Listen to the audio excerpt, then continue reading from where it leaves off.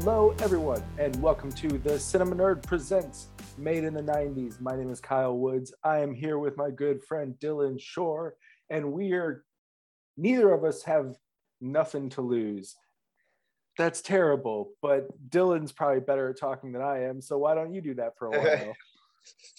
I mean, hey, man, we definitely have nothing to lose in doing this podcast. That's the for real truth.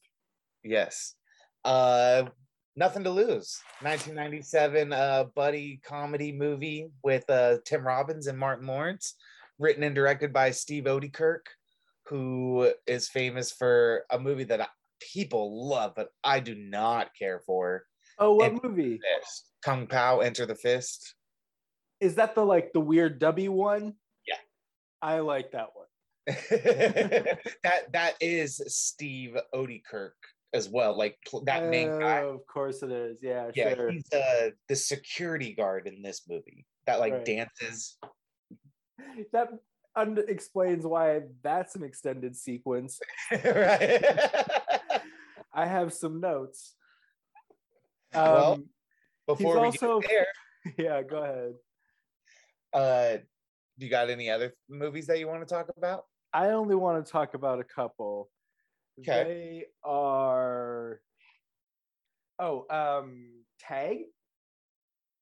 You're it. What was it? Tag. The movie's called Tag. Tag. It's about the game Tag, and the Wall Street Journal article that was written about it, and the long-standing.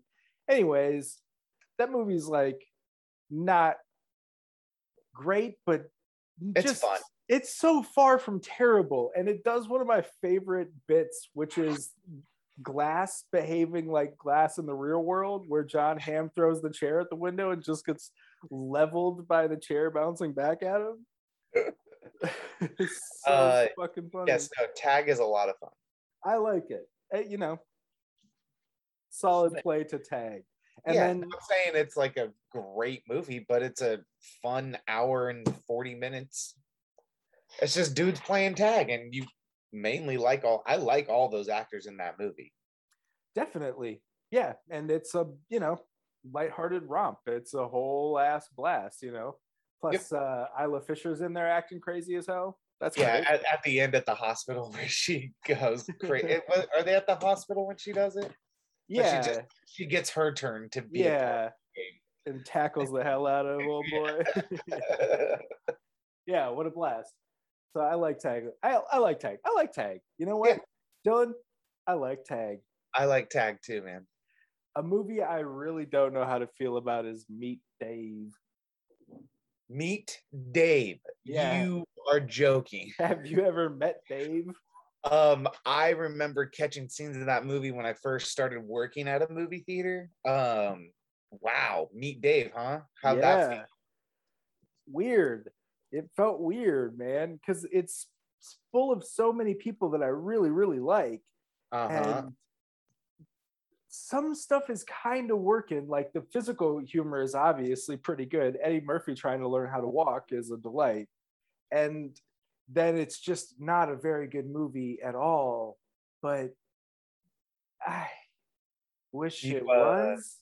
You know who directed that movie? Tell me who. Brian Robbins, who made Varsity Blues and Good Burger and Ready to Rumble and Hardball and Norbit.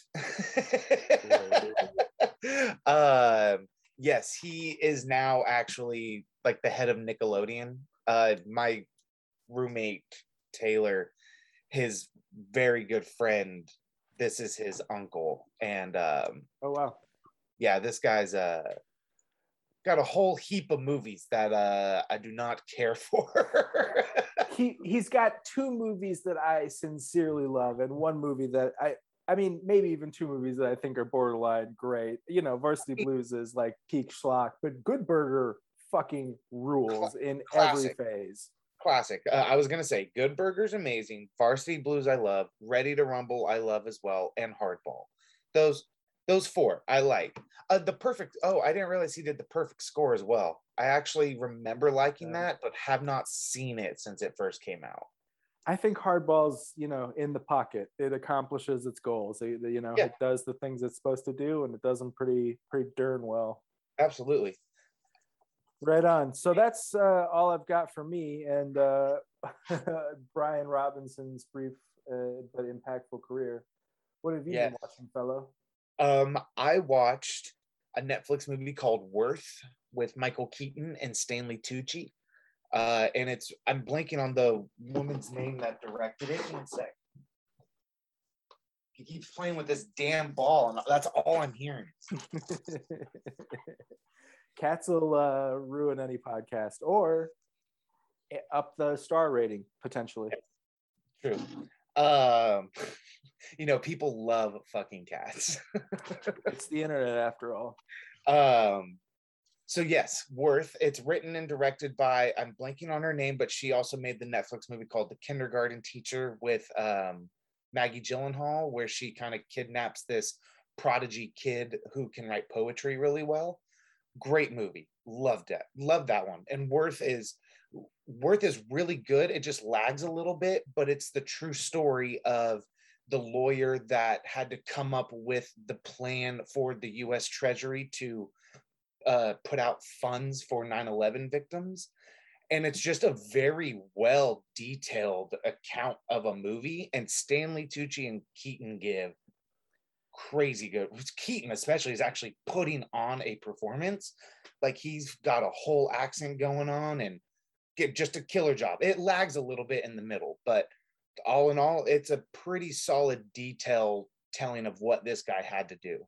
Yeah, you're reeling me in with the Tucci and Keaton. I mean, that's in my heart of hearts. So. But the detailed account of paying insurance claims to 9/11 victims sounds... I mean, it doesn't go into like the insurance policies and what they're called and all of that. It's about the people he has to interview and what they've gone through. And they're just all real accounts about real people. And Keaton does a very good job. And Tucci is the guy that he lost his wife in the North Tower and hates what Michael Keaton's character is doing. He thinks he's just trying to put the people away, like take some money and shut up about it. But it's like through the struggle of like him befriending this guy and learning that's not what he's trying to do, this guy helps get everyone else on Keaton's side to get these funds appropriated to them. Hurrah! Yeah. And then I watched... You can't blame that on the cat, dude. I saw that happen. No, that was me. That was absolutely me. Then I watched Stillwater, Matt Damon's newest one. Oh, okay. How is that? It's all right. I really like its ending. That's the best part about the movie, but it's way too long to get to that moment. Okay. But it is really long, but it's also not a hard watch. Like it was a very easy watch. Most Matt Damon movies, right? He's a pretty watchable movie star. He makes movie star movies. And he's giving a really good performance in this. And so is Abigail Breslin, but she has certain scenes where she's not on par with Matt Damon. And she has other scenes where she does. And I was just like, that's so crazy. I wonder what what was so different about it. But it's I wonder if ending. I wonder if at a certain point it's just like literal decades of experience. Matt Damon's been at it since the 90's, and she's been at it since the early 2000s. Yeah, I guess fair enough. Yeah, she has been at it, man. But still, different level of acting for sure. And then I watched a movie called French Exit with Michelle Pfeiffer and Lucas Hedges. Okay. They are this really wealthy family who are very odd, and the money's run out, and the husband's been dead for a long time, and they have pretty much one option: to sell off everything they have and move into a cheap apartment in Paris. And there's this weird like satirical level with it's definitely a mixed bag of a movie, and I can see why people are mixed on it, but it's really funny to me. There's a whole element of the soul of her husband being reincarnated into their cat. And so there's like this whole seance scene where they summon up Tracy Letts, who is the voice of the cat. And I'm in. Oh yeah, it's so ridiculous. It's so funny, and it's either you go with that level of it or you don't. It just loses you. Absolutely has to be a remake of a French film, is it not? I don't know. It kind of sounds like it, right? It really does. Someone was describing a similar film to me recently, but I'd be really out on a limb trying to describe it myself. But it's based on a novel. Okay. Yeah, maybe that was the ticket. Anyways. So yeah, I do highly recommend that one. Okay. Especially Michelle Pfeiffer is crushing it, and I haven't seen her in like probably a movie in quite a while, and just to see her come back is fucking great. She was really good. Michelle Pfeiffer, never bad. Mm-hmm. And then American Cinematheque is back open. They took over the Los Feliz 3 now, so that's their domain. They fucking live there, and obviously they still do screenings at the Arrow and the Egyptian, but the Egyptian's not, that hasn't been open since the pandemic. Okay. But we went and saw Wong Kar-wai film called 2046, which I'd seen the poster, but I'd never seen the movie, and I thoroughly enjoyed it. It's like this director just has such a visual imagery, and it's such a treat to watch. This is one of my least favorite of his, but it's still worth a watch. It is fucking gorgeous and plays with time in a weird way. I can't recommend it enough. But the reason why it was so great was because we're sitting there and the movie's about to start, and the guy that runs American Cinematheque comes up on stage and is like, so our good friend Paul made a movie and he sent us the trailer, and we want to show you guys the trailer before it comes out anywhere else. And we're like, fuck yeah, okay. And it's Paul Thomas Anderson's new movie, Licorice Pizza. Okay. And that trailer just was like hitting me. I'm like, oh my God, there's so much info and they're not giving anything away. Oh my God, what's going on? Bradley Cooper's John Peters? What the fuck? Oh my God, give me more of this. I need it. I need to see it. And it's coming out here in LA in November. So I am fucking excited. Do it, man. Also, Franklin Leonard is a great Twitter follower if you're into that situation. He's definitely worth spending some time with. Fucking in. Yeah. So yeah, be looking out for the new PTA trailer, Licorice Pizza. That sounds disgusting. It's a slang term for a vinyl. And it was also the name of a record store here in LA. That feels more appropriate. Yeah. I'm pretty sure that's why it's called Licorice Pizza, because of the chain of stores. I'm pretty sure the chain of stores was mainly in the Valley too, which is where this story takes place. He do love the Valley. Yep. And the last one, which has a Nothing to Lose cast member. Okay.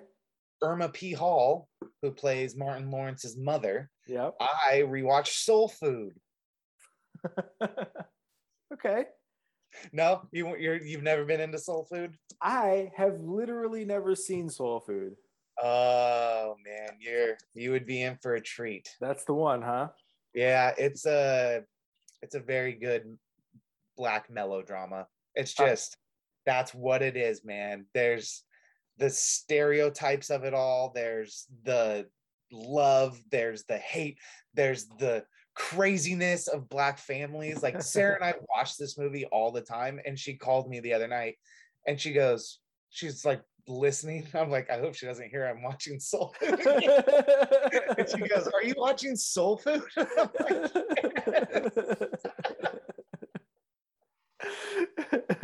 busted. I do really love this movie. I used to watch it a lot as a child too. My sister was obsessed with it. And so it's just a comforting movie. It's sweet. Fair enough. Yeah, I'm sure it is. It has a wonderful reputation. You're certainly not the only one that loves it. Yeah, definitely. Right on. So yeah, that's all I've watched, and now we can jump into Nothing to Lose.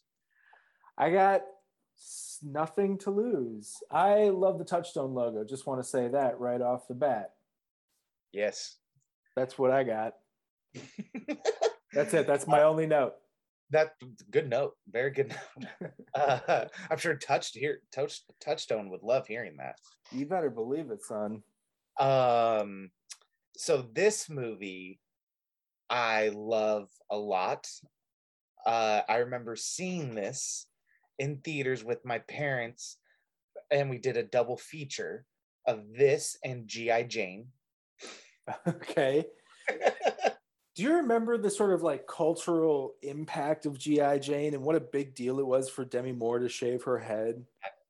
I do vaguely remember that. Yes, it was all over the place. I remember it being a huge part of the like press of that movie. Which I haven't watched G.I. Jane in a while. Maybe I should. Is it Ridley or Tony? It's Ridley. It might be. Yeah, I bet you're right. I think it's Ridley. Yeah, no, I'd be curious about that one actually. Maybe we can save that for later down the road. Maybe we can. I haven't seen it since 1997, apparently. Yeah.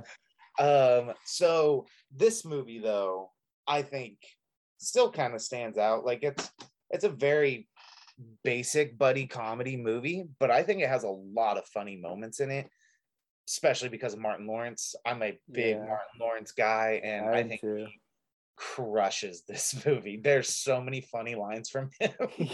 He's the reason this movie is doing anything at all, because the script is pretty flat and Tim Robbins doesn't quite know what to do with himself. And that's due to the script. Like whether Tim Robbins needs to be the smarmy asshole or the clownish buffoon, that it changes from scene to scene. It does.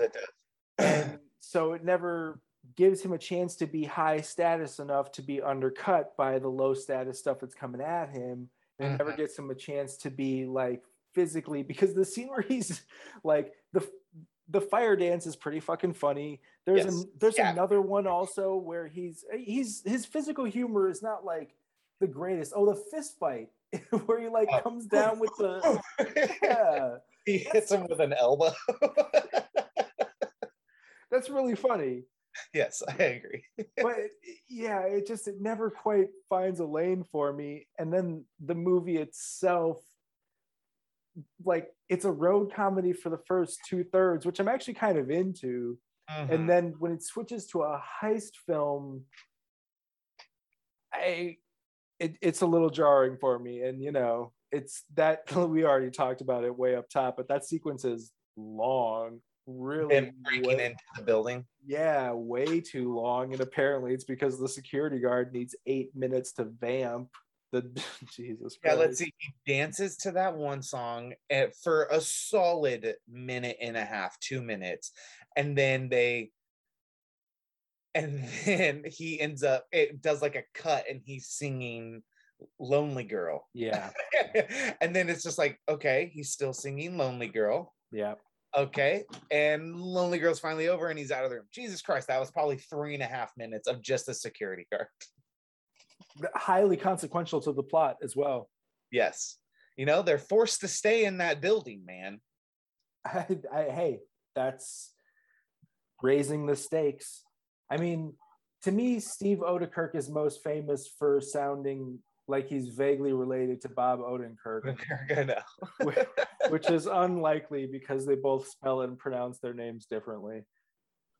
Oh man. But this cast does seem like they're having fun. Obviously, I do think Tim Robbins is like the type of actor where like he needs the script. Like the script is there for him to help formalize his character, whereas Martin Lawrence probably took what was on the page and created that character himself. I have a slightly different theory. Oh, okay, yes. Which is that this movie was maybe written for and or previously offered to other talent. And we end up with this cast because of it's a weak script, so a lot of people pass on it. But at certain points I was seeing and I don't want to take anything away from Martin Lawrence, as we both fused. He's our favorite part of this movie. But I was like, oh, that's, man, imagine Eddie Murphy doing that. That's an Eddie Murphy line. And maybe it's just because I'm actually trying to see if there was anyone else. Take a look. Probably it's just because of my recency bias, having just watched Meet Dave for the first time. But, you know, anyways. And like I mentioned, I think the physical humor and maybe kind of the weirdness of the concept could be elevated by Jim Carrey. Am I out of line here? Because I feel like Carrey might have looked too young at this time to play the role, but I do like that his type of humor would have been super interesting as Nick. That's what I'm saying. I also like to take it down a little bit. I would have liked to seen Bruce Willis in this role, but that would feel too curmudgeon-y. This is what I'm saying. And the character's doing both of those things. And Jim Carrey, you know, to reference the pillar of his career, whatever, stuff like Liar, Liar, or, you know, he can do I'm sure he was making Liar, Liar at this time. You're probably right. But he can do these really insane high concept things where it's like, okay, the guy who robs him now is in on the heist, right? Mm-hmm. Again, Eddie Murphy can do a super high concept thing. They're kind of at different points in their careers and so super busy, but like I'm very into that casting though. I'm curious what Eddie Murphy could have done with this. I bet he would have wanted a better script.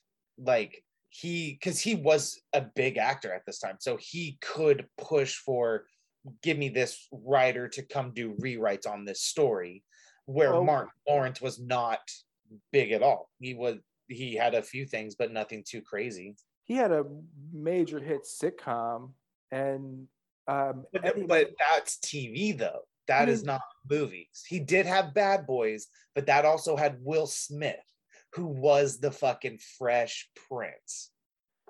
That's TV though. I know, but the Fresh Prince was one of the biggest TV shows ever compared to Martin. Okay, Martin was nothing. Fair. Well, not nothing. Damn, Gina. Damn, Gina. Damn, Gina. I do love Martin, man.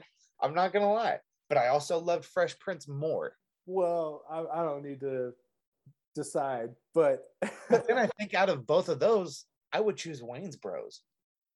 I love the Wayne's Bros show, man. I loved it so much. I gotta tap out here. Nope, lost you with that one. Well, no, because I was trying to decide between the joke answer of like, man, I'm a Hughley's fan. I'm a Hughley's fan, or like, for me, it's hanging with Mr. Cooper. But you know, sometimes I just gotta, and I can't remember the name of the one with the dude with Steve Harvey. What was Steve Harvey's show? Wasn't it just the Steve Harvey show? It probably was, yeah. But you know which one? Honest, it's not at all the same. But Girlfriends is my favorite show of all time. Maybe that launched a lot of careers or involved a lot of people who are super famous. And for some reason, we're just like, don't talk about that show like it exists. It just had a resurgence. Like I'm sure it did. It just got put on like Netflix or something, and people have been watching it. Good. That show is a bonkers delight of like sitcom and soap opera, and I've been professing my love of soap opera. So, so I guess he had one full leading role right before Nothing to Lose, and it was a thin line between love and hate, and obviously Bad Boys. But that was a co-starring thing. Like there was another big actor attached to that.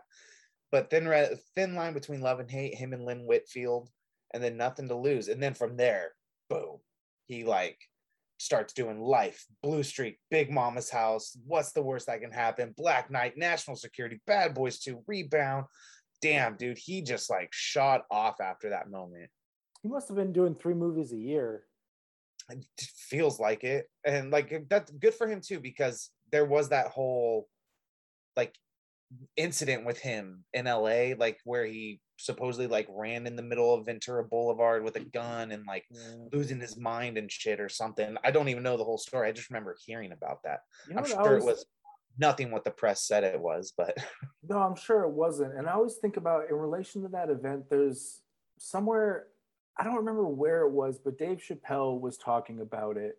And he was saying that people like Martin and people like Brittany, people that you only got to say one name to know them by, they're some of the most powerful human beings on earth. Like, you have to be to get to that position. absolutely.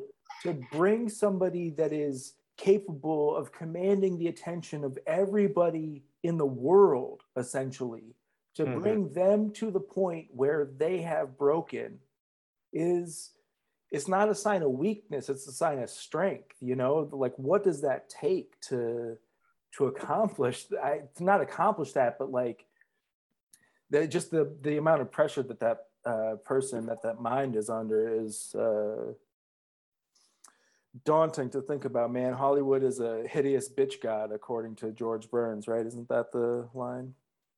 Yes, it is. Sorry if you hear music playing. My neighbor's just blasting music right now. I don't hear it, but let's rock out together. But yes, no, just I like Martin Lawrence a lot, and I think he deserves more movies. I think he deserves more movies. I wish this was maybe kind of more of a better movie. I do like a lot of things that are going on in this movie, though. Like the, you know, I'm always happy to see Michael McKean. Mama. Yeah, my mama, Michael McKean. Yeah, Michael McKean, Giancarlo Esposito, So, John C. McGinley.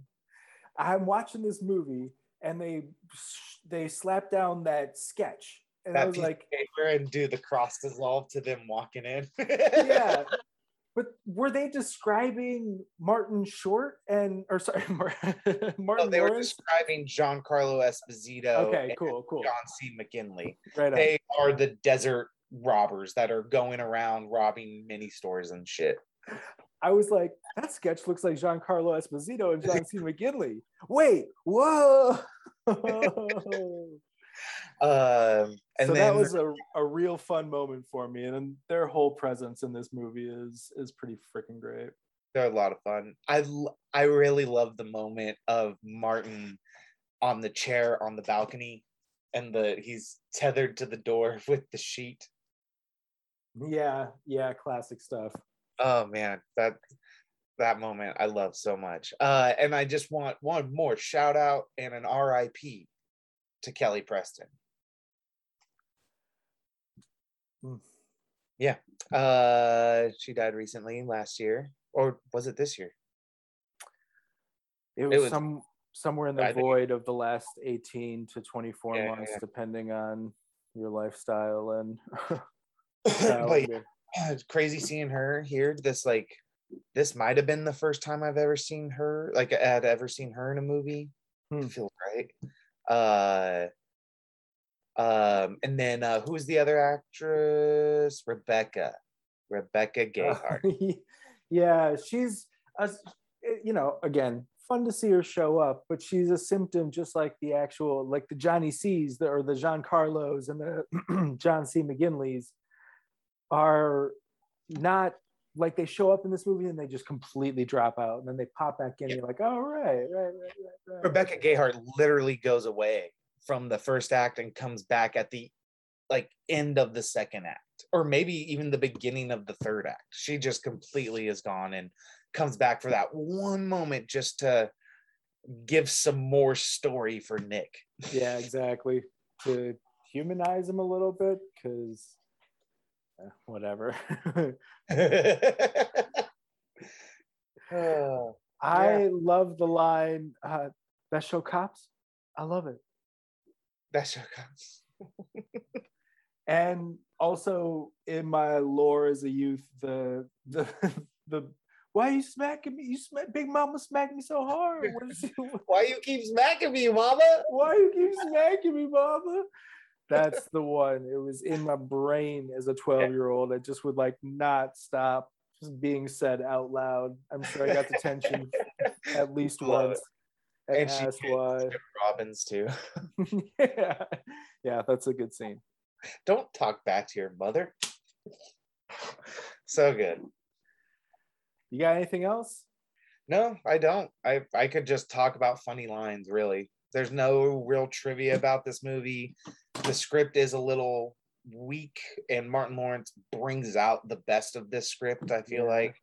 Giancarlo Esposito and John C. McGinley are pretty fucking good, though. I could watch a whole movie about their characters. I'm saying, yeah, if they just it would be a completely different type of comedy, though. It wouldn't be that like sticky buddy comedy. It could be more of like a comedy action movie. Since I'm pitching different movies on this one, I'm going with like something in the vein of like the Coen brothers, you know, if they're doing a Raising Arizona type, you know. Okay. I like that. Yeah, that I would watch that if they were side characters and we got their own spin-off. Let's watch, you know what? Let's watch a TV show instead of season 5 of Fargo. Let's get season 1 of Giancarlo Esposito and John C. McGinley are grimy criminals in the 80s in the American West, in like fucking Wyoming, and you know, and call it Nothing to Lose, man. Done. That's the end of the show. Thanks, guys.